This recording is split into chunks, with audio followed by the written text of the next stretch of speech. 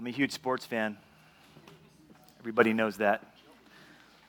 So I was watching Super Bowl 54, and it was really hard for me to determine which team to follow because I didn't care about either. So I reluctantly went all in for the 49ers. Why, you might ask? I like their colors. But mostly because they came from California. I thought, I'm a California guy, it's a California team. Let's cheer for the team that is the hometown team. Things were going really well up into the fourth quarter. In fact, at the fourth quarter, about 12 minutes into the fourth quarter, or not 12 minutes in, 3 minutes into the fourth quarter, they were up 20-10. And then this play happened. I'll commentate. The guy does the ball thing. He throws it. He misses it. 49ers catch it, and he gets tackled. After this interception, he's running to the end zone to pose for the watching crowd. That pose looked a lot like this. All these guys, 15 of them, 15 guys marshaled themselves to the end zone in order to take pictures and do their dope post, their poses and all that.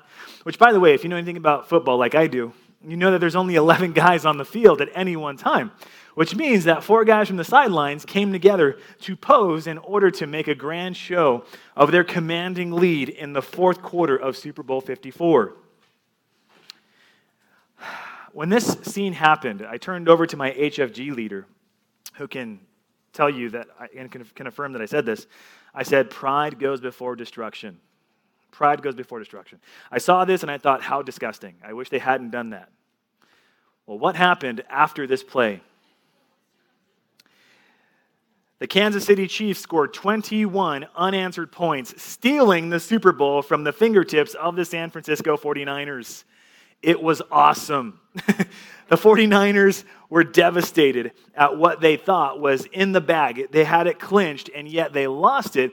Why? Well, because they overestimated their ability, their strength, and their position. The 49ers should teach us a lesson that we can do the exact same thing, not just in a football game, obviously, but in our own spiritual lives. We can assume that we are so far ahead, so smart, and so well entrenched in what we know to be true that we don't take any precautions to guard ourselves against pride, arrogance, and a haughty attitude. Not haughty, H-O-T-T-Y, like you're cute. H-A-U-G-H-T-Y, haughty, proud, arrogant, boastful. And that's what we're going to look at today in this particular account. It's a sad account because what we have is one of the leaders of the early church who, doesn't just put one foot in his mouth. I think he puts both feet in his mouth, maybe even a few legs if he could fit it, because what he says is painful to watch because we know the end of the story. But again, the challenge for us is to read this and not look at Peter and say, what a jerk, what a weakling, but to look at ourselves and say, man, Lord, keep me from making the same foolish mistake. We ourselves are vulnerable, and the danger for all of us is to always, always, always overestimate our strength and ability.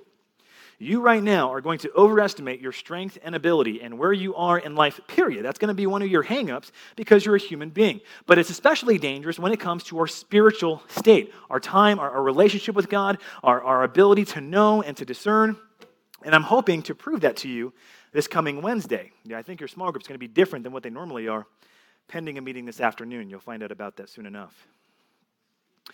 This starts on Thursday night.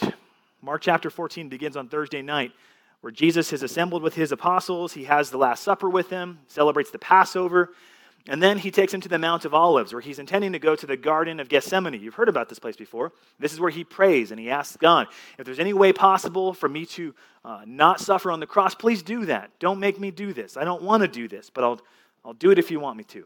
Nevertheless, not as I will, but as you will. Right before that scene happens, Jesus talks to his disciples in a very sober way, and he, I think, intends to wake them up from their spiritual slumber. And what he says is remarkable.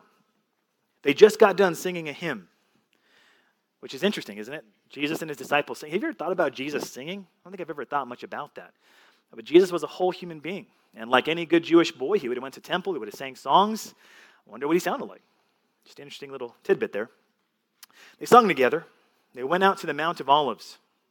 Jesus said to them, you will all of y'all are going to fall away, for it is written, I will strike the shepherd, and the sheep will be scattered. But after I'm raised up, I will go before you to Galilee." Now, if I was one of the disciples, I would have stopped right there and said, whoa, wait a minute. Wait, we're gonna do what? What are you talking about? How? Why? How is this going to even take place? But Peter, I think, speaking on behalf of all of them in some measure, chimes in. Peter said to him, "Even though these other chumps around me fall away, I will not.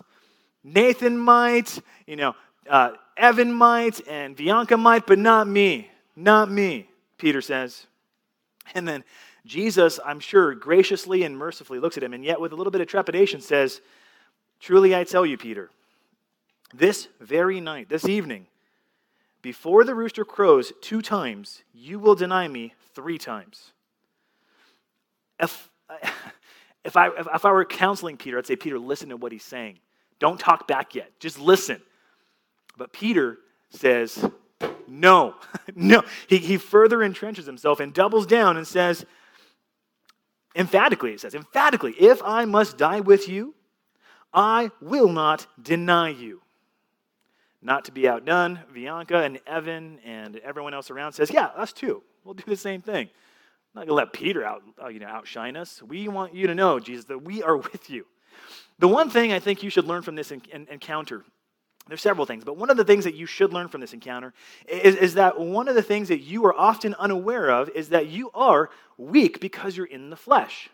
Your spirit might be right with Christ. In fact, Jesus even says, "Peter, the spirit is willing, but the flesh is weak."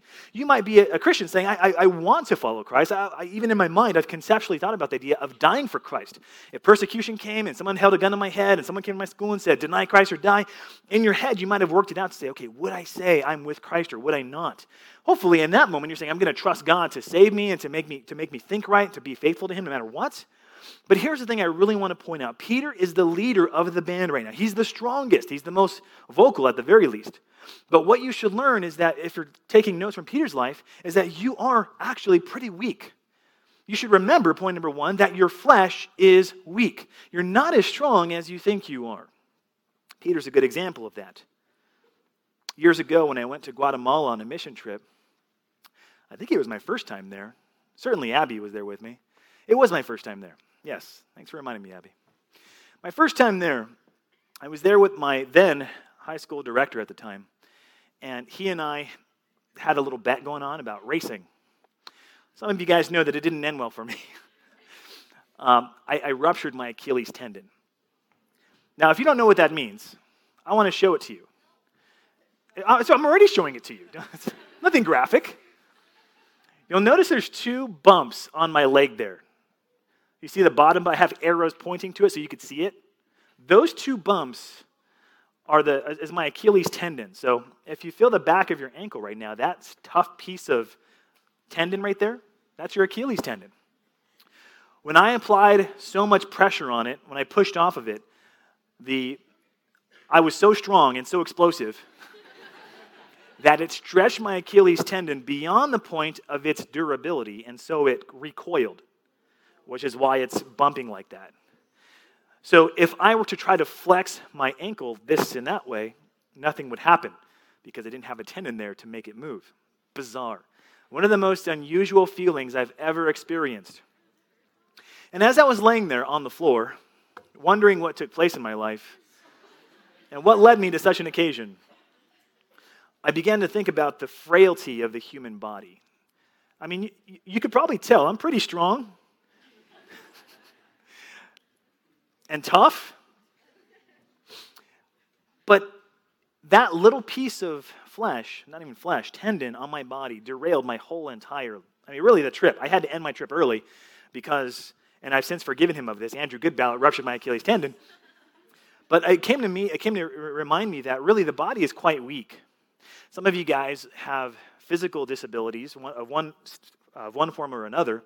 Some of you have even seen some physical disabilities taking place here in the very room, where even for some young lady, her brain doesn't allow her to stay focused for very long because it begins to seize her up. And I thought, man, how weak is the human body? For being as strong as it is, for being as amazing as it can be, it's still very weak and very fragile and very easy to conquer, easy to defeat. An arrow to your heart or a bullet to your head and you're done. Like your whole body is kaput. Sorry to be graphic about that, but you get my point here. I'm trying to make the point that our body is weak. You're spiritually weak as well. Not to say that you're going to be, shot in with a spiritual arrow or anything, although the Bible does talk about that, but you have to remember your flesh is weak. And when I talk about flesh, I'm not just saying like your physical flesh and bone meats. I'm talking about the life that you inhabit. Your spirit might be Christian. You might be born again and made new, but your flesh is still sinful, and thus it's also fallen. One of the reasons that you are weak fleshly is because you are fallen. The thing that plagues you is that you're still a sinner. Even after becoming a Christian, you still sin in a variety of ways. One of the most popular verses about this comes from Jeremiah chapter 17, verse 9. It says, "The heart is deceitful above all things and desperately sick. Who can understand it?" When I went to Christmas at the Disney a couple years ago, I was hanging out with a student, Kayla Darm. And she shared this game with me. It's not a game, it's more of a riddle. She said, "Pastor Ron, I want to play a game with you, and your job is to figure out how to play this game." And I said, "Okay, I'm game. I'm down for that. I am game." She said, "Thank you." She said, "Okay, my line is from here to here. How long is your line?" And I said, "I don't know." She said, "Well, you do something." And I said, "Oh, my line's from here to here." She said, "Nope, that's a bad line." I was frustrated. So I said, "Okay, do it again." She says, "Okay, my line's from this chair over here to that chair over there." And then I said, "Okay, so I'm trying to figure out, is it colors? Is it length?" I'm thinking, okay, where's the sun in the sky? Maybe it has to do with triangulation. So really, this began at the early part of the day, and now it's nighttime, and we're standing in Indiana Jones. And she's like, "Okay, Pastor Rod, can you figure it out?" I said, "No." So she said, "Okay, pay close attention, Pastor Rod. Listen to what I'm saying." She says, "Okay, my line's from here to here. How long is your line?" And I said, "I don't know. It's over here to here." And she said, "No." So as time would have it, she was further along in the line than I was. But there was someone standing next to me who knew the way to do it. And so I told him, "Either you tell me or you get out of my ministry." So, he's no longer here because he didn't tell me. So he says, "It's really simple. You're going to kick yourself when you find out." He says, "It's only the word okay. You put the word okay in front of anything, and it's a good line. So if you say, okay, my line's from here to here, and she'll say, okay, it's a good line." So I said, "Thank you so much." And so I smugly walk next to her, and I'm shooting the breeze, and then she says, "So you want to try this again?" I said, "Okay, let's go for it." So she says, "Okay, my line's from here to here. How long is your line?" I said, "Okay, my line's from here to here. How long is your line?" She said, "That's a good line." And I said, "I knew it the whole time, Kayla. I knew it the whole time." It is totally dumb. It's totally dumb. I'm not defending it. Sorry, Ethan, I'm not defending it. My point is, you expect your friends to deceive you, or even your students in this case, but you don't expect your heart to deceive you. And that's the problem for all of us, is that our heart is actually against us. Our heart's a thing that's causing us to go astray. And if that's the case, if your closest innermost person is causing you to be deceived, who can you really trust? Think about that. You might say, "Well, I'm a Christian, Pastor Rod," and I would say that's fantastic. But that doesn't change the fact that inside you is still your heart, soul, mind, and even your strength. All of that is tainted with sin. It's kind of like that science experiment where you take a glass of water, a pure water, and you put some ink in it. You'll see the ink slowly disperse across the whole glass of water. Is the ink still there? Well, yes, but not in its concentrated form. It's dispersed across the entire glass of water. And so it is with sin. As Christians, we're constantly growing and becoming more Christ-like, but it doesn't negate the fact that sin is still present in your flesh, in your thoughts, in your mind. We might call this the Noahic effect of the fall. Your mental faculties are plagued with sin. Your heart still desires sin. In fact, Psalm 51, David, when he's praying and confessing his sin to God, he says, "Behold, I was brought forth in iniquity. I was brought forth in sin, and in sin did my mother conceive me." He's saying from the very earliest stages of my life, when sperm met egg, that is when I became a sinner. You say, "Well, that's the time of conception." Exactly. That's my point, and that's his point. From the earliest stages of his life, he's a sinner, and that's also true for you and I, which means to the deepest part of who we are fallen. We are fallen. Here's the idea. Within you, within all of us, let's just be clear about this. Within all of us, we possess the seeds of sin for all the worst kinds of sins in the world. You may not be a murderer, but if you have unjust anger in your heart, the Bible says you are a murderer at heart. You may not be running around with a neighbor's wife or your friend. I guess that doesn't make sense for your age, but you may not be running around with your, I guess it's possible. You may not be running around with someone else's wife or husband. But the Bible says if you lust after someone else, you are an adulterer at heart. It's the same sin, but the difference is not of quality, it's of degree. Does that make sense? The same sin is happening in the heart. The difference is not of quality, it's of degree. They went further with the sin, the adulterer or the murderer. You've only gone this far. They've gone this far, you've gone this far. The Bible says because that sin exists in us, we are sinful. In fact, let's talk about total depravity. One of the things that we teach at this church is the concept that the human person is totally depraved. You might ask, well, what does that mean? It means that every faculty of your person, again, thought, word, deed, all of your senses, your soul, you are tainted with sin completely. Doesn't mean that you're as sinful as you could possibly be. It means, though, that you are completely sinful, that all parts of you are tainted with sin. We know this experientially, right? You know that you're tainted with sin because you struggle with sin daily. Hopefully, anyway. You know this biblically. You're told even as a Christian to fight sin. Therefore, we can rightly understand that we are fallen through and through. We're fallen through and through. It affects our total person, which means at the very least, you are far more vulnerable than you might realize. You are far more vulnerable than you might realize. The vulnerability is because you're a sinner, you're inclined toward evil. The vulnerability is because your mind is broken, it's not fully complete in Christ. The vulnerability is because you still gravitate towards sinfulness. The vulnerability is also because the world works against you to contort the truth. For instance, here's the ongoing phrase, let your heart be your guide, Jiminy Cricket said, right? But also, so does everyone else. Let your heart be your compass. I thought that was interesting because we're called Compass Bible Church. Let your heart be your compass. You might think, well, okay, we've heard that before, Pastor. You said it before, but I don't know if you know how saturated this concept is in our culture. There's books about it. Follow your heart and then take action. Whatever you feel like doing, if your heart demands you to do that, you should do that. There's even a camp for this. You can join a youth camp, the Follow Your Heart camp. I know this is actually slightly different. My point is, the world is going to affirm and confirm what you should do is follow your heart and let your heart be your guide. Even the late, great Robin Williams said that. And you can trust him because he was the genie on Aladdin, right? But the Bible would say you should not trust yourself in that way. You should not follow your heart in that way. In fact, because you're fallen and vulnerable, you need to be aware that your heart will deceive you. You shouldn't trust yourself, young person. I know it's hard for me to tell you and it's hard for you to hear, but you shouldn't trust yourself. This week, I came across an anti-testimony of two guys who are very popular who share their testimony about why they left Christianity. As I'm listening to their story, I'm thinking to myself, okay, there's so many times when I would have said, well, wait a minute, I don't trust myself to be thinking that through clearly. I better slow down and understand why I would be raging against God in this particular area. He talks about science, evolution, of course, chromosome 2, DNA, vestigial structures, things like that, stuff that you've heard about before.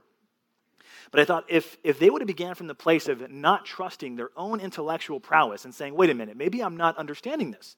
Maybe ignorance is not something that should give me more precedent to deny God, but maybe my ignorance should cause me to be more humble before God and to realize, man, there's a lot that I don't know. You see, when you understand yourself rightly and you recognize your vulnerability, you're going to be a lot less likely to run the opposite direction from God because you're constantly going to be saying to yourself, I don't know if I'm understanding this right. I don't know if I'm really fully grasping all that God is saying to me about this particular subject. But when you feel self-assured and self-reliable, you're going to say, well, I've got this. I can do this. And we're going to talk about that in the second point. But you've got to realize you are vulnerable. Your thoughts, your feelings, your actions. I mean, if you could just ask yourself for a moment, when has your feelings last led you astray? Today, probably. Some of you like cats, case in point.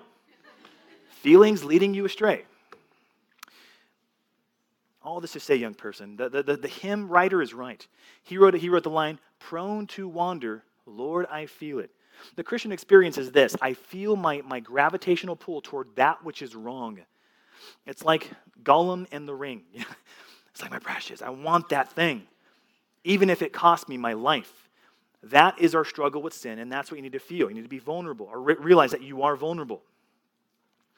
Even though all this is true, I want to point you to one phrase that Jesus tells his disciples. He says, but after I am raised up, I'm going to meet you in Galilee. This line is an amazing but. That three-letter word there tells us that Jesus breaks up the narrative and says, though you guys are going to betray me, and though you guys are going to do what you should not do, I am going to show grace to you, I'm going to raise myself from the dead, and I'm going to restore you. While it is true that you are vulnerable and you are fallen, it is also equally true that if you are in Christ, you are fully forgiven, accepted, embraced, loved. One writer said it this way, you are more wicked and fallen than you ever dared to imagine. But at the very same time, you are more accepted and loved than you ever dared believe. The gospel is amazing, and it's things like this that help us to see that. Even while Jesus says, you're going to deny me, he also says, but I'll meet you in Galilee. I'll see you there. We'll connect there. I'll restore you.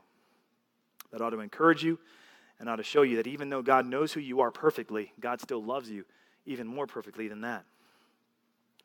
Let's look at Peter's double down. Peter says, you know what? Even though these other chumps are losers, in fact, let's just look at that. Peter said, even though they all fall away, Lord, I will not. Jesus said to him, truly, I tell you this very night, Peter, before the rooster crows twice, you will deny me 3 separate times. But he said emphatically, doggedly, determinedly, if I must die with you, I will not deny you. You could take that to the bank, Jesus. And everyone else said the same. The thing I want to point out to you is Peter's brash, I mean, everyone knows that Peter's like this, but his bold approach. Peter, do you think Peter's lying at this point in time? I mean, think about this. Is Peter lying? Is he saying anything that he doesn't fully believe in his heart to say, Jesus, no matter what happens, I've been on your side. I've been with you now for 3 years. I'm going to follow you into the dark and into death, if so be it. Peter's not lying here. He's just radically overestimating his ability. Just like we said at the beginning with the 49ers. He's radically overestimating his strength and his self-determination. What you and I ought to do is when we see this, we ought to build barriers against spiritual swagger. Because that's Peter's bravado, his boldness, his self-assurance, his strength. He's depending upon that to carry him and to be what is enough for him to follow Christ. And what you and I ought to see from his life is that this is woefully wrong for us. Woefully wrong. One of the things that my family and I like doing when we're on vacation is to go to LA. We like the museums, we like the food, we like walking downtown, things like that. Recently we went to Beverly Hills to go see celebrities, to see if I can get my big break. But I noticed for most of the places that you drive around, have you guys been to Beverly Hills? You've seen that place before? You notice that when you drive around, there's some houses that you could see and it's like, oh, that's cool. I wonder what they do. I wonder who that is.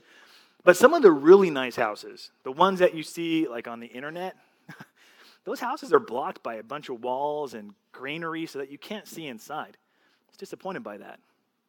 Turns out Taylor Swift lives in Beverly Hills. She doesn't? Not anymore? She does, that's what I thought. She also has a house in Newport, not Beach, Newport, Rhode Island. Anyway, long story short, she has a house that was owned by Samuel Goldwyn. He's I guess, famous Hollywood producer, whatever. Anyway, not important. But at her house, when she bought it, she had 7-foot walls. So if you're just trying to get an approximation, 7-foot walls, they'd be like this to me. Just kidding. Just kidding. Like this. So they're pretty tall. Pretty tall. Like you couldn't just walk up and like see. You'd have to like jump, and if like some of you guys, you'd have to really jump high. Some of you guys might have to stand on Matt Daniel's shoulders to see it, to see over the walls. But people still found ways over the walls because they really want to see Taylor Swift, or in most cases, steal from Taylor Swift. I found out where she lived. It's this house here. So, surprise, we're going to drive to Beverly Hills and get some selfies of T Swift. Her house is quite nice. Again, the walls, 7 foot tall, but still very, very easy to circumvent. Very nice location, pool, jacuzzi, everything. So, Google Maps, okay? The walls were an issue for her. So she petitioned Beverly Hills City and said, hey, let me build better, higher walls so that people can stay out I'm being threatened by them. So now, if you drive up that same Laurel Lane, you'll see that the walls now have this larger extended portion. So now you can't even get on Matt Daniel's shoulders. You'd have to get like a ladder or some other things. Guess what? People still do that, actually. People are still trying to get over the walls, even though that there's signs in it. And it doesn't look really nice on the outside, does it? The inside looks way nicer. You and I ought to be as vigilant as Taylor Swift is in building walls for outsiders. The outside threat of pride. Like your spiritual walls ought to be as vigorous and as strong and as threatening to outsiders, there's specifically pride, that Taylor Swift is when she's trying to keep intruders outside of her walls. 3 barriers you should build then. First one is not to compare yourself to others. That's the first mistake Peter makes. He says, though these other chumps fall away, I'm never going to fall away. Lord, I am your man. You can depend upon me. When push comes to shove, I'm going to be there for you. I know, Caitlin's weak, and so is Daphne, and so are these other chumps, but I'm strong. I can be trusted. And that's mistake number 1, and yet that's often really how a lot of us act, right? Most of us are always kind of doing this ongoing comparison process. Where am I in the pecking order? If we're looking at a spiritual survey or a spiritual measuring stick of 0 to 10, where am I on that measuring stick? The spiritual swaggerly person is someone who's very self-assured. They know, in fact, not only that, but they're overly confident. They know the Bible. And because they know the Bible, they're hypercritical about other people. They look at other people's spiritual lives and say, man, what a shame. If they only knew better, they should be doing this. In fact, they have an attitude of, I know this. They come to sermons and they say, I've already heard this before. Ignore the fact that they're not applying it the way they should. That's a whole different issue. They're self-determined. And in fact, some of these people can be so self-disciplined that their self-determination and their self-discipline can often conflate and become a danger to them and not a strength. They're arrogantly knowledgeable. We call this smugness. They're arrogantly knowledgeable. They know Scripture inside and out. They have a sense of arrival, of I am the disciple who's mature, who's made it. This is the kind of person that I want to say this kindly, but you might be here, and you might not be aware. Again, Peter didn't know that he was self-deceived. Otherwise, he wouldn't have been self-deceived. For some of us, we may not realize that we carry the same kind of spiritual swagger in our lives. Again, some of the things that we're looking at here, it's saying, okay, do you compare yourself to others and say, well, I'm way better than that guy?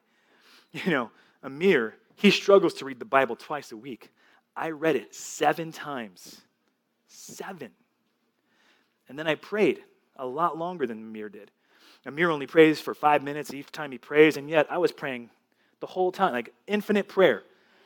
Infinite prayer. I prayed for 20 minutes this week, and Amir only prayed for 5. It would be easy, right, if our brains thought that clearly to say it that way, but for the most part, we're not saying things in our head like that. We're just internalizing this air of superiority of like, well, I'm doing a better job than Dylan is. Must be okay.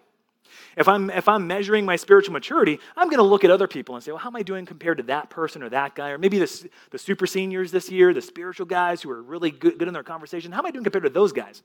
Yeah, sometimes comparison is helpful, but for the most part, when you're comparing yourself against other people and you're using yourself to prop yourself up and you're using them to step on to get to your next level, you're sinning because you're using them, you're demeaning them, and you're using them to prop your own spiritual pride. Don't compare yourself to others. Unless you're looking up to them and say, how can I be more like Christ? Paul said that to people. He said, be imitators of me as I am of God. That's an appropriate comparison. And I guess in some sense, and this is scary for me to say, you should be looking up to me, to your leaders. You should be looking up to people that are ahead of you in life to say, okay, how can I emulate the good qualities that I see in my leader? Justin Cox, Ryan D'Amato, Bianca McSwain. That's the point. But when you're using other people to prop yourself up and prop up your pride, that's when you're in danger. Second thing you should do, the second barrier you should build for yourself is not to think that you can't sin in big, massive, ugly, destructive ways. Some people are so caught up thinking that they're so entrenched, they're so strong, they're so able to do things, to face sin and not be tempted, that they put themselves in situations where they're so much more vulnerable than they otherwise would be. You should never think that you're too big to fail. When I was your age, one of my favorite companies, I actually applied to work for them, and they never accepted me. I'm not mad about that anymore. But one of my favorite companies at that point in time was Blockbuster. Friday night, after school, I'd bike over to Blockbuster and see what was there. Like, what's available? I want to see a good movie.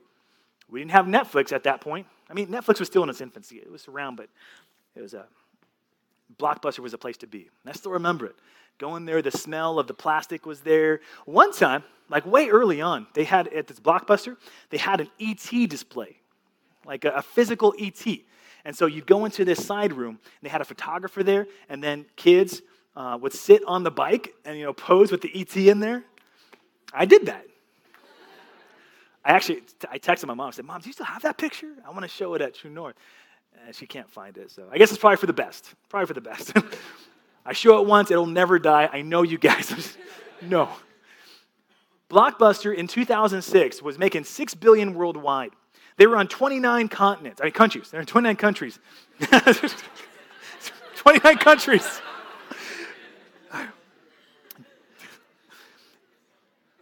You're going to hold it against me. I knew it. And they employed 60,000 people. So in other words, this was a behemoth of a company. They thought they were too big to fail, to the point where Netflix said, hey, buy us. Buy us out, Blockbuster. And you know what Blockbuster said? No, thank you. We don't need you. Of course, you know the end of the story. Netflix takes prominence, and within 4 years, Blockbuster is declaring bankruptcy. They said, we give up. We're waving the white flag. We're out of this business. They thought they were too big to fail. Christians can often think they're too big to fail. And the problem is that for most of us, again, we're trusting in ourselves way too much and not trusting what we should. That trust should transfer from I'm saying, I'm smart enough, I'm strong enough, I'm spiritual enough, to saying, God, I need you. Even when I don't feel like I need you, I need you. In fact, Proverbs 28:26 says, whoever trusts in his own mind is a fool. You trust in yourself, you're cruising for a bruising. And to even further elaborate on that, you know this one here, Proverbs chapter 3, verses 5 through 8. Trust in the Lord with all your heart. Don't lean on your own measly understanding. But in all your ways acknowledge him, and he will make straight your paths. Be not wise in your own eyes. Fear the Lord. Turn away from evil. It's going to be healing to your flesh and refreshment to your bones. Don't think that you're too big to sin. Or rather, don't think that you can't sin in big ways. Last thing I want to point out to you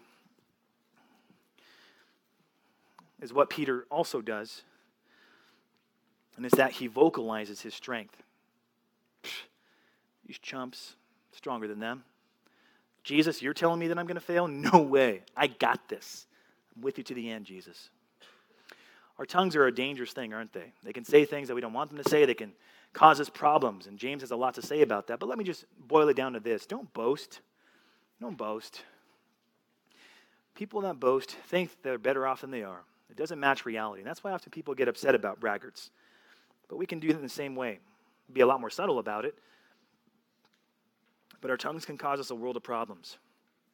Scripture is clear that we ought to not boast, and in fact, to go so far as to say, hey, don't even talk about going off and making a profit. Like, don't say, oh man, this year we're going to go do that. We're going to have this business venture, and then I'm going to make this profit. I'm going to do that thing or the other thing. And James says you ought to be so humble that you could say, you know what? If the Lord wills, this is what I'd like to do. Lord willing. For you guys, it may not be making a business and having a profit. It might be, I'm going to go to this school. I'm going to major in this thing. I'm going to have this job. I'm going to move to this country. I'm going to do this, that. Okay. Lord, this is what I would like to do. Lord, would you please give me wisdom to make wise decisions for my future? I'd like to go to this college. I'd like to major in that thing. Whatever you would please, Lord. The point is, don't boast. Don't make yourself grand in comparison to who God is. In fact, really, this is going to come to a point soon. But all this is saying, you're vulnerable, you're fallen, you're not as strong as you think you are. You should build barriers against spiritual swagger. And the way to approach this is to look at the life of Peter and say, okay, let me learn from what Peter did. So with me, if you'll turn, I'm going to skip this. Don't go to that. Go to this. Mark chapter 14, verses 66, not through 27. That's not how that works. 72. I got dyslexic there. 66 through 27. 72. 72.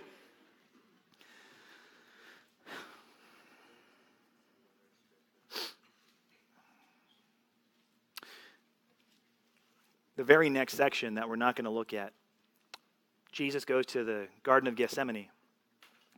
And what does he tell his disciples? He says, guys, pray with me, okay? Just please pray with me. I need you guys to pray with me. Pop quiz. What do the disciples do? Fall asleep. What does that suggest then about where their confidence is? To the extent that you don't pray is the extent that you think you can do it without God. And that's exactly what happens. We can be assured that Peter thought he was strong enough because when the time came for him to pray, he instead went to bed. He nodded off. And that's where Jesus says to Peter, the spirit is willing. I know your spirit desires this, but your flesh is weak. You need to control your flesh. It's not your friend, it's your enemy. It needs to be put into submission. Until Jesus gives you a new body with new eyes and a new brain and a new glorified creation, you're going to be struggling against the flesh all of your life. Peter and the apostles show themselves to be trusting not in God, otherwise they would have been praying, but in themselves. And now, the moment, the crescendo, where now Jesus has been arrested, he's been ushered to the chief priest's house, palace, and now we get to see the fireworks. Peter was below in the courtyard. One of the servants of the high priest, one of the servant girls of the high priest came.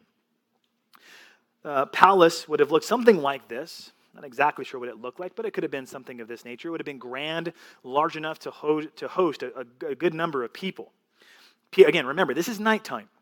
The Sanhedrin is gathering along with the official chief priest and the unofficial chief priests.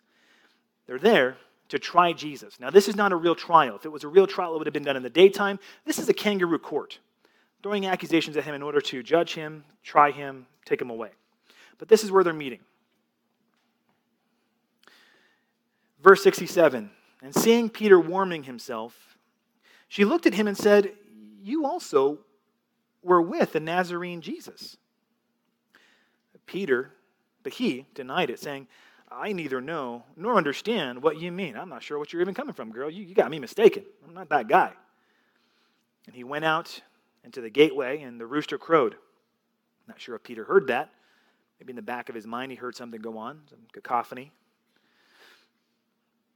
Peter in the courtyard. Again, it's dark. People can't see you that well, but they can still tell that Peter's a Galilean. We suspect that the reason why is because of his accent. Very distinct. It's like someone from New York. That was a great accent, I know. Someone from New York, you can hear it in their voice.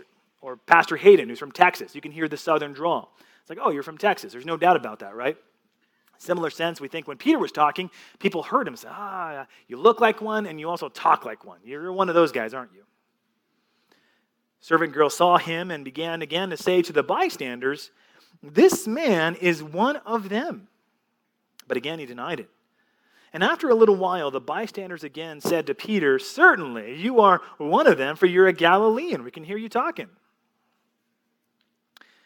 But he began to invoke a curse on himself and to swear, I do not know this man of whom you speak. I don't know him. Stop accusing me. They have nothing to do with this guy. And just as emphatically as he declared that he would stand with Jesus, he is now just as emphatically saying, no way, not even knowing him. I don't know what you're talking about. I'm not a Galilean. I don't know the guy. I'm just here in the early morning hours hanging out. Verse 72. And immediately the rooster crowed a second time. Peter remembered how Jesus had said to him, before the rooster crows twice, you will deny me 3 times. And he broke down and wept. The Gospel of Luke says that at the very moment that Peter uttered the words, I do not know him, in that very instance, Jesus made direct eye contact with him. He's saying, I don't know him, and Jesus pierces him with his eyes. Can you imagine that scene? Imagine that. You're denying Christ, and there you see the eyes of Christ as he's now being beaten by the palace guards. He's beginning to be mocked. Some of you guys know what happens to Peter after this. He runs away, cries. Jesus gets crucified, and he goes back to fishing. He says, forget it. I'm done with this. I thought he was Messiah. He's not clearly. I ruined this. I ruined my opportunity. It's done. It's over. And my last point for you really is instead of letting your failure become a burden that draws you from Christ, is to say, I'm my failure. I am determined to let my failure draw me to Christ. Point number 3. Let your failure draw you to Christ. I was in high school. I was part of someone else's senior project. I told you about this before, but I want to highlight a specific aspect. I was part of a Satanist senior project. He wanted to have me and a few others talk about our religions. So I, of course, was the Christian. There was going to be a Satanist there. There was going to be a Jewish guy there, and I think a Muslim. I told you this before. But none of them showed up. It was only me. It was only me. And so the Satanists went on to ask me question after question about my Christian convictions. I guess some of it I did okay. But there were several questions that he asked me that I had no idea what the answer was. And here I am, I think your age, and I'm trying to defend the Christian faith and say why it makes sense. And he's asking questions about all these things that I really had little to no answer for. My Christian platitudes didn't work. I was humiliated. There was a group probably about your size in the library as I'm sitting in the seat, and he's asking me questions about my faith. And then when he was done, he says, "Does anyone else have questions for Rod?" And so people raise their hands and are asking these deep and profound questions about Christianity that I never thought twice about. Like, oh, this is obvious. I mean, God created things, and there's the Bible and Jesus and resurrection. What more is there to understand? But I found that some of these people had really compelling, difficult questions for me to answer, and I failed miserably. When I left that room, I half entertained the idea of just moving to Mexico and starting a new life. It was bad. I felt so miserable because I'd failed Christ not so much by denial, but just by being so incredibly ignorant that I had no way to defend the conviction that I felt I was sure about. When you fail Christ, the temptation is for us to run. In my case, Mexico. Maybe yours is Canada. But don't let your failure make you turn inward or away from Christ. Let it run you to him. And you do that by accepting full responsibility. In today's day and age, you are encouraged to adopt a victim mentality. My dad made me do it. He's too overbearing. My social economic status is the reason I did this. My skin color, because I'm black or white or Asian, is the reason why I did this thing. I'm socially oppressed. Therefore, I had to steal to make a living. Whatever else, my school's at fault for this. My friends made me drink. My friends made me do the things I don't want to do. My medical condition, I take medication. My medication has a funky effect on my mind, so I sinned in this way because my medication made me do this. And that's the problem with that, of course, as you see that, is when you do that, you're shunning all ability for you to be reconciled to God because you're not taking responsibility for your problem. As I told you before, this whole thing, you're a sinner, and you need to realize that because you need to embrace the fact that you are woefully sinful, far more sinful than you realize, and you can't take others and make them be your scapegoats. Jesus is your scapegoat, and he doesn't allow you to make excuses for your sin. You accept full responsibility while at the same time bringing your sin to Christ. Hebrews chapter 4 says, we don't have a high priest who's unable to sympathize with our weaknesses. Says that he was one who in every respect has been tempted as we are, yet without sin. You ever think about the fact that it's easier for us to sin, to give ourselves over to temptation, than it is to withstand the temptation? When you look at Jesus, you might say, well, see, he took the easy way out. He never gave in to the sin, and that he doesn't know how hard it is. And really, it's the opposite. Because Jesus never gave in to temptation, he knows the full weight of temptation and knows what it feels like to say no to it. When you and I are tempted and we give in to that, it feels good, doesn't it? At least for the moment. We give in to our sin, we say the bad word, we give in to the inclination of our hearts, and it feels good for that moment. There's release. Jesus never experienced release. He only ever knew saying no to sin. That's the kind of Christ that you can come to. When you come to him, confess your sin fully. It may not be comprehensive in the way that you would hope or want, but when you're ready to confess your sin, 1 John 1:9 says that he's faithful and just to forgive us of our sin and to cleanse us from all unrighteousness. You can come to Christ and know that even though he knows the depths of your heart, he also knows the sacrifice for your sin on the cross was sufficient.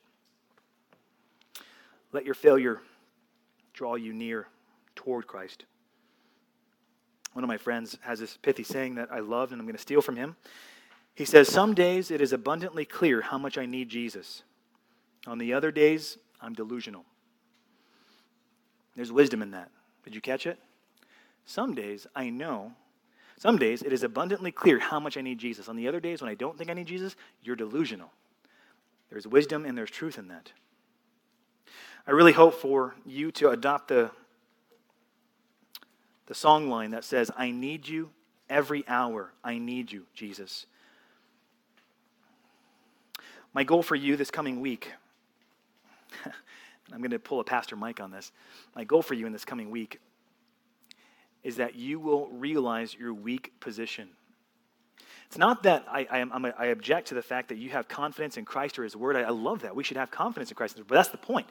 We often have confidence not in Christ and His Word, but in ourselves, our own intelligence, our own disciplines, our own whatever, fill in the blank. You need to, though, instead of having confidence in yourself, is to have confidence in Christ, trusting His Word, following His Word, digging deep into that, praying. As I told you, Peter and the apostles showed that they trusted themselves because when it came time to pray, they were like, we're tired. We're going to take a nap. Don't miss out on small groups this coming Wednesday. Hoping to make it special and unique and something exceptionally helpful for you. So please be there. Let's pray.